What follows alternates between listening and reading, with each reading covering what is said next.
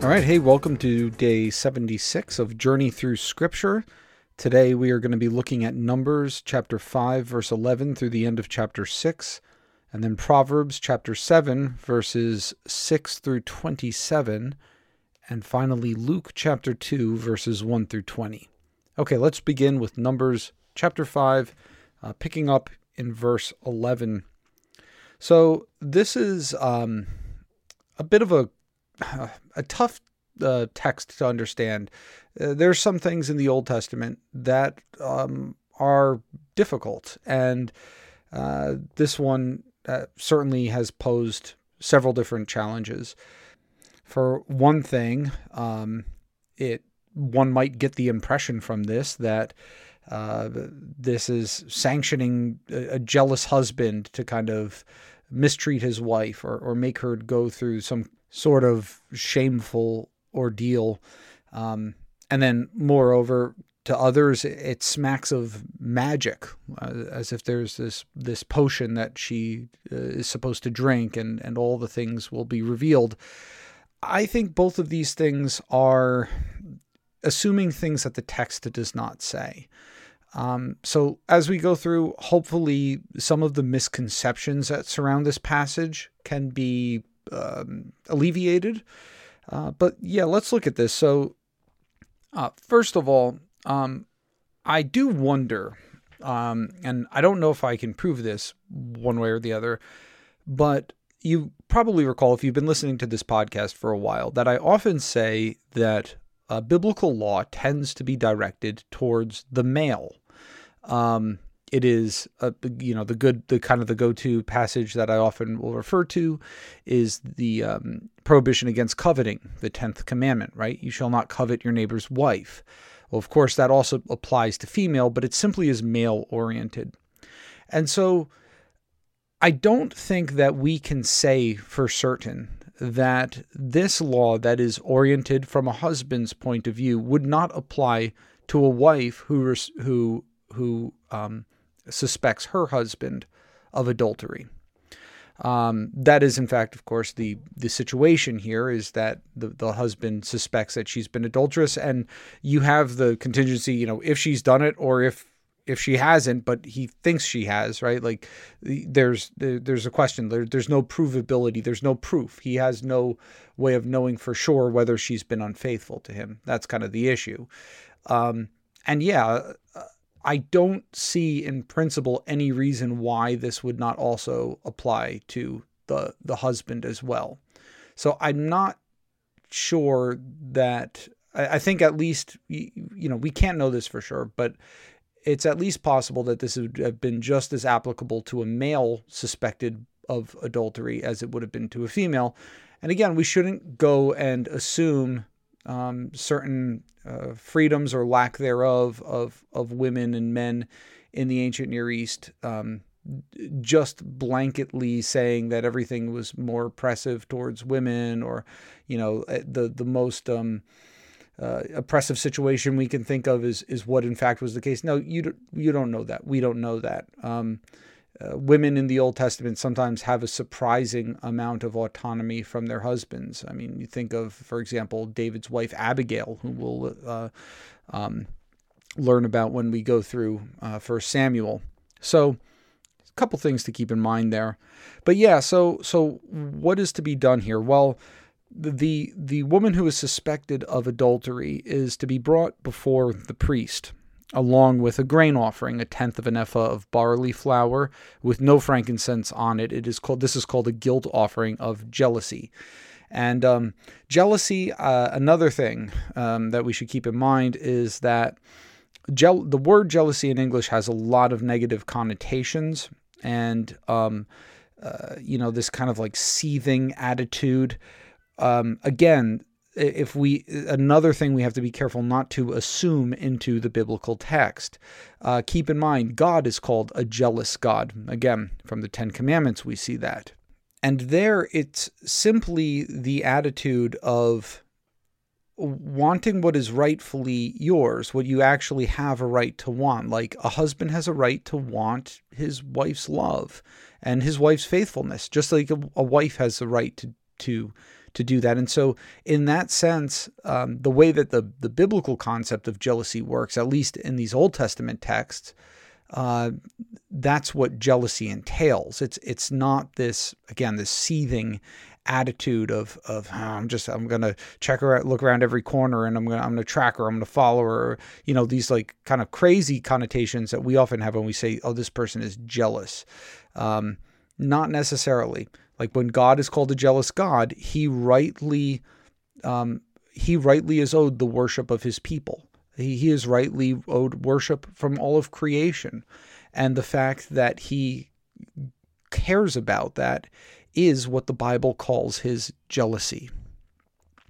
Okay, so the woman is to be brought to the priest with this guilt offering of quote unquote jealousy. And holy water, that is water that is used in the rituals in the tabernacle, is to be combined with dust on the tabernacle floor. And then her hair is to be unbinded, and she holds the grain offering in her hand.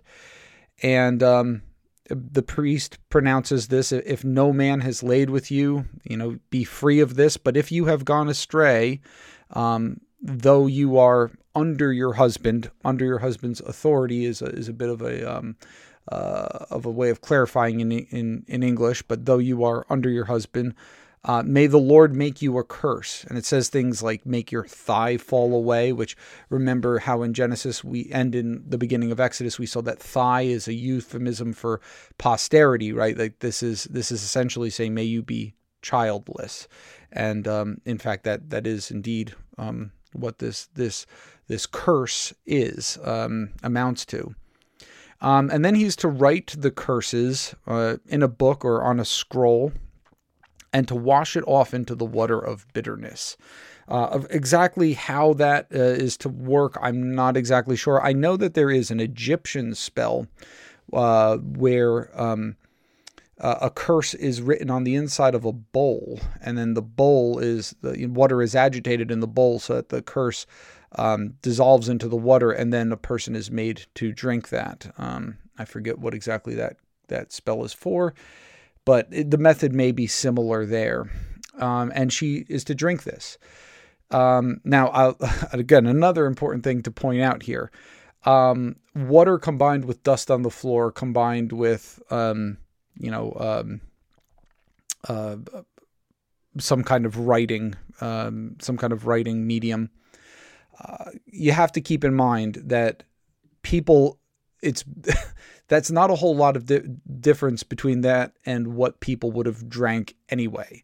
Okay, people are drinking water that by our lights would be very undesirable.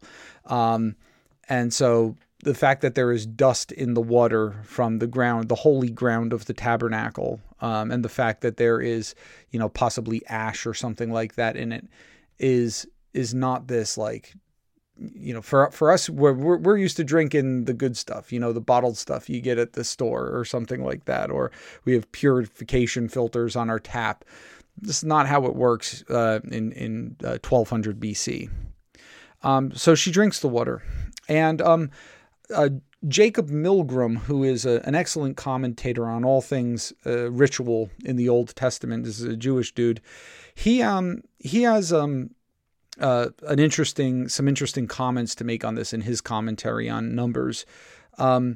He notes, first of all, following the Rabbi Ramban, that's Ramban, that this is the only case in biblical law where the outcome depends on a miracle.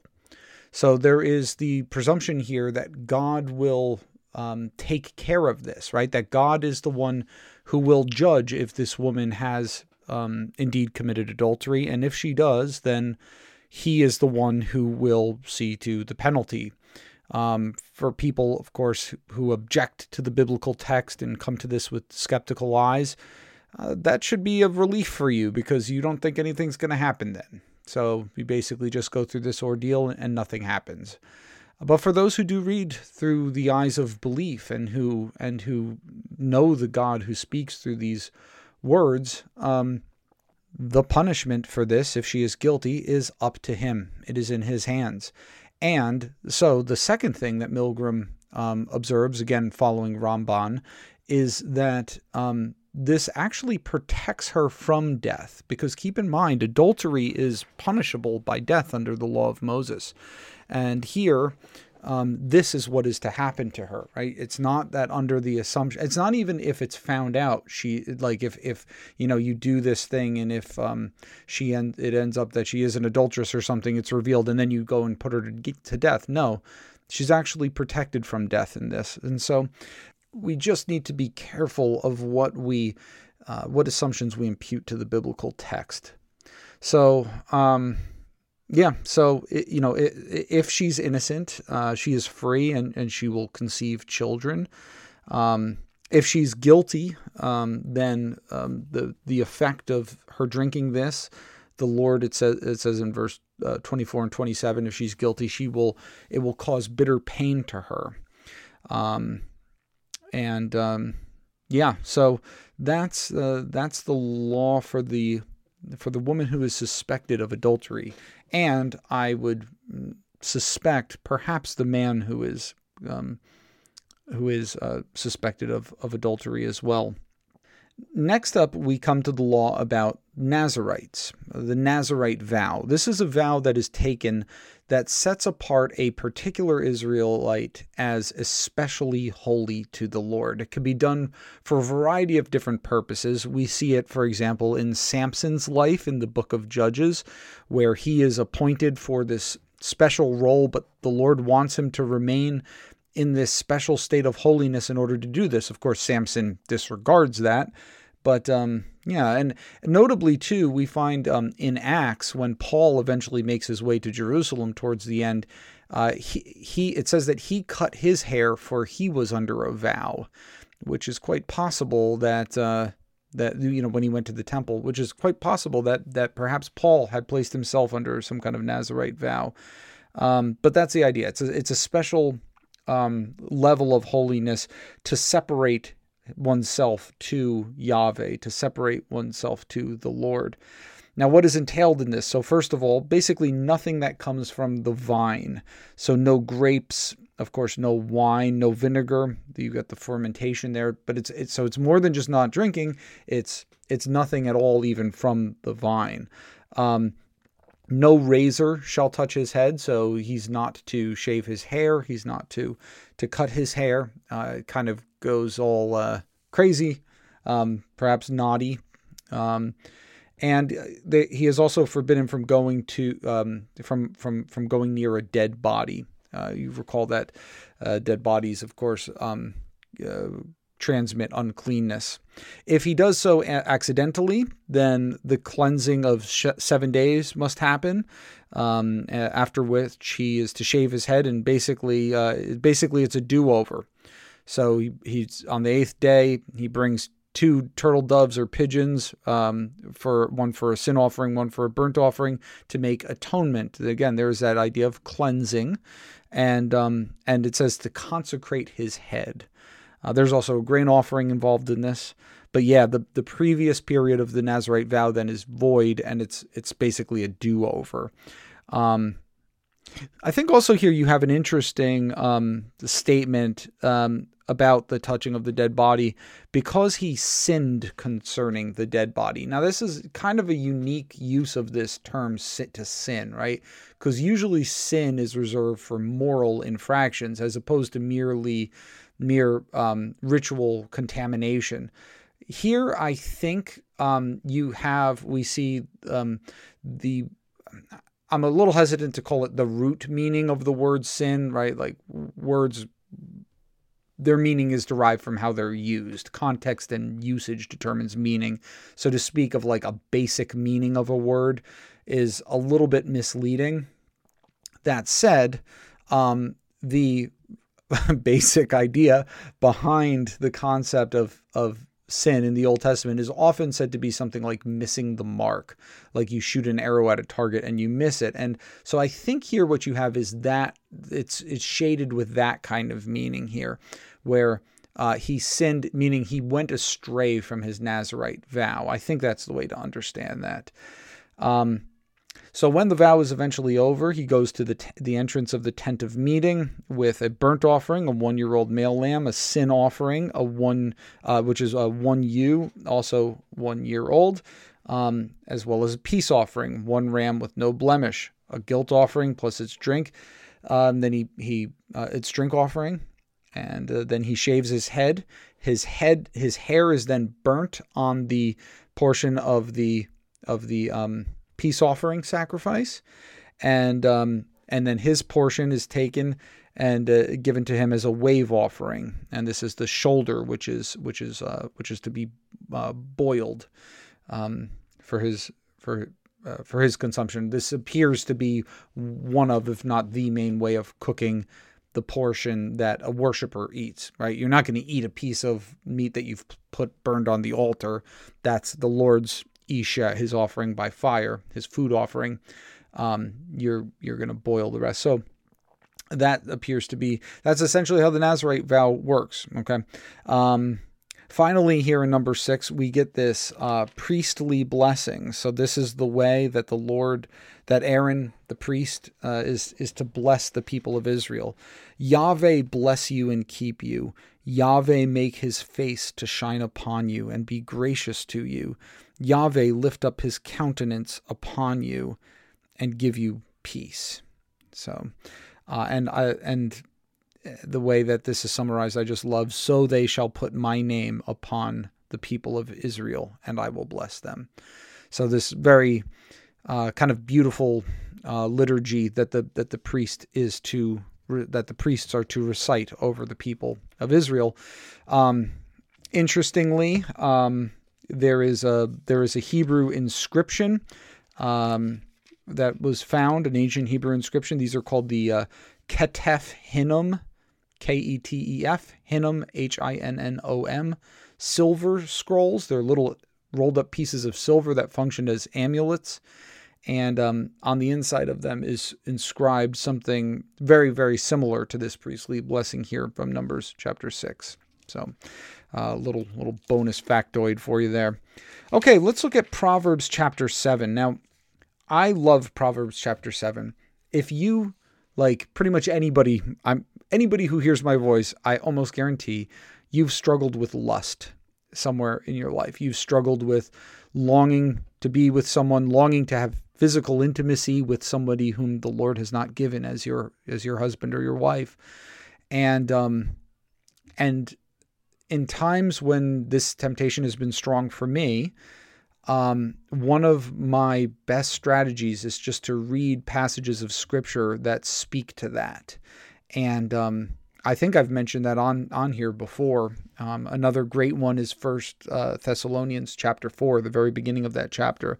But this is also one. And so first here in verse 6, we encounter this young man lacking sense. So here's a young man who needs the son, who needs to learn wisdom. But here he's going to be pulled astray. Okay. He's lacking sense. And so you get this, someone's wisdom is looking out the window and seeing this, and there he goes. And he's among the simple, right? He has not yet gained wisdom. He's among the youths. He's young. He's lacking sense. And he passes along the street near her corner. So he goes near. He's not fleeing temptation. He's going near to it. He's taking the road that goes to her house. And he's doing it in evening when people are not going to see him. Okay, those of us who have struggled with lust know that the secrecy, right? The hiding. And the woman comes and welcomes him. And it's interesting because everything, if you're having a temptation to look at something you shouldn't, or to think of something you shouldn't, right? And you start reading this, everything seems really good. And that's how that temptation feels, right? Like you're not tempted towards something that is repulsive towards you, and it's kind of like, all right, let's party here, right? She's loud and wayward. Her feet don't stay at home. She lies in wait for him. She goes to him. Okay, think about how flattering that is for this young man. She seizes him. She kisses him, and she starts sweet talking him. Right? I've paid my vows. I've offered my sacrifices, and all my God stuff is taken care of. Notice the cheap use of sacrifice by somebody who's willing to do this. Now I've come out to meet you, to seek you eagerly, and I've found you. And then she describes, she's prepared her place. I've spread my couch with coverings, colored linens from Egypt, right? These beautiful Egyptian fabrics. My bed is perfumed with aloes and myrrh and cinnamon. Come, let us take our fill of love until morning. And you're reading this, you're like, oh my gosh, like, yeah, that's exactly what I want when I'm struggling with this, right? Like, my husband is not home. He's gone on a long journey. He took a bag of money with him. He's gone to the full moon. Like, we're not even going to be caught. Okay. And then the voice of wisdom starts summarizing this. With much seductive speech, she persuades him. With her smooth talk, she compels him. All at once, he follows her. And then here is where it takes a hard left into exactly what you get yourself into when you give in to this temptation. As an ox goes to the slaughter, or as a stag is caught fast till an arrow pierces its liver. Think about what that feels like, right? To have your internal organ pierced with an arrow. As a bird rushes into its snare, he doesn't know that this will cost him his life. And then this final exhortation, right? So it's like, how attractive does that seem now? Does this scenario seem now? This is the outcome of sin.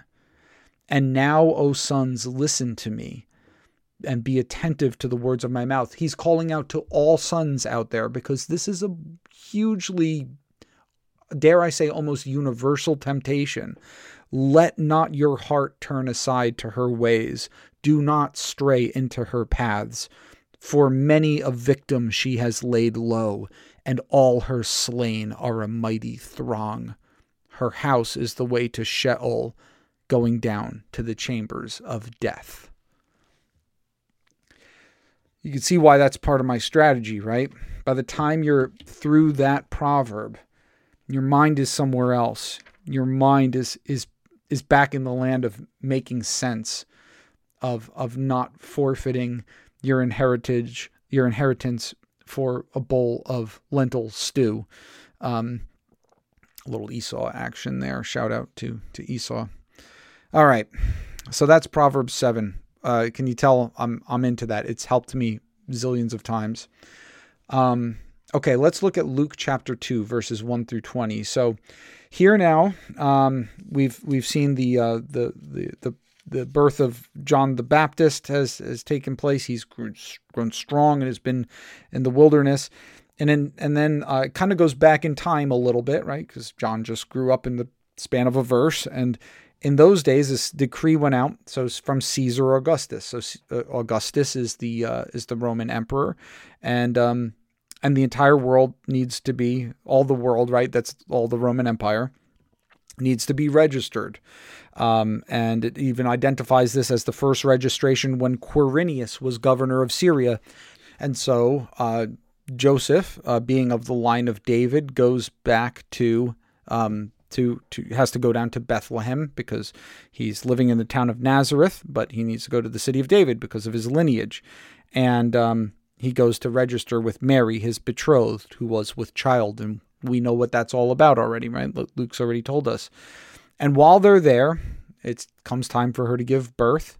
And just in the span of a few words, she gave birth to her firstborn son and wrapped him in swaddling cloths. Okay, very normal thing, right, for newborn baby. And laid him in a manger, that is a feeding trough, a trough for the feeding of animals, because there was no place for them in the inn. Now, what exactly is going on there? It's the language is a little bit ambiguous. It's probably not that, they go to the first century Holiday Inn or something, and the innkeeper's like, no room, but we got room in the animals. No, like there's just everybody is coming back to their hometowns. Thing is crowded.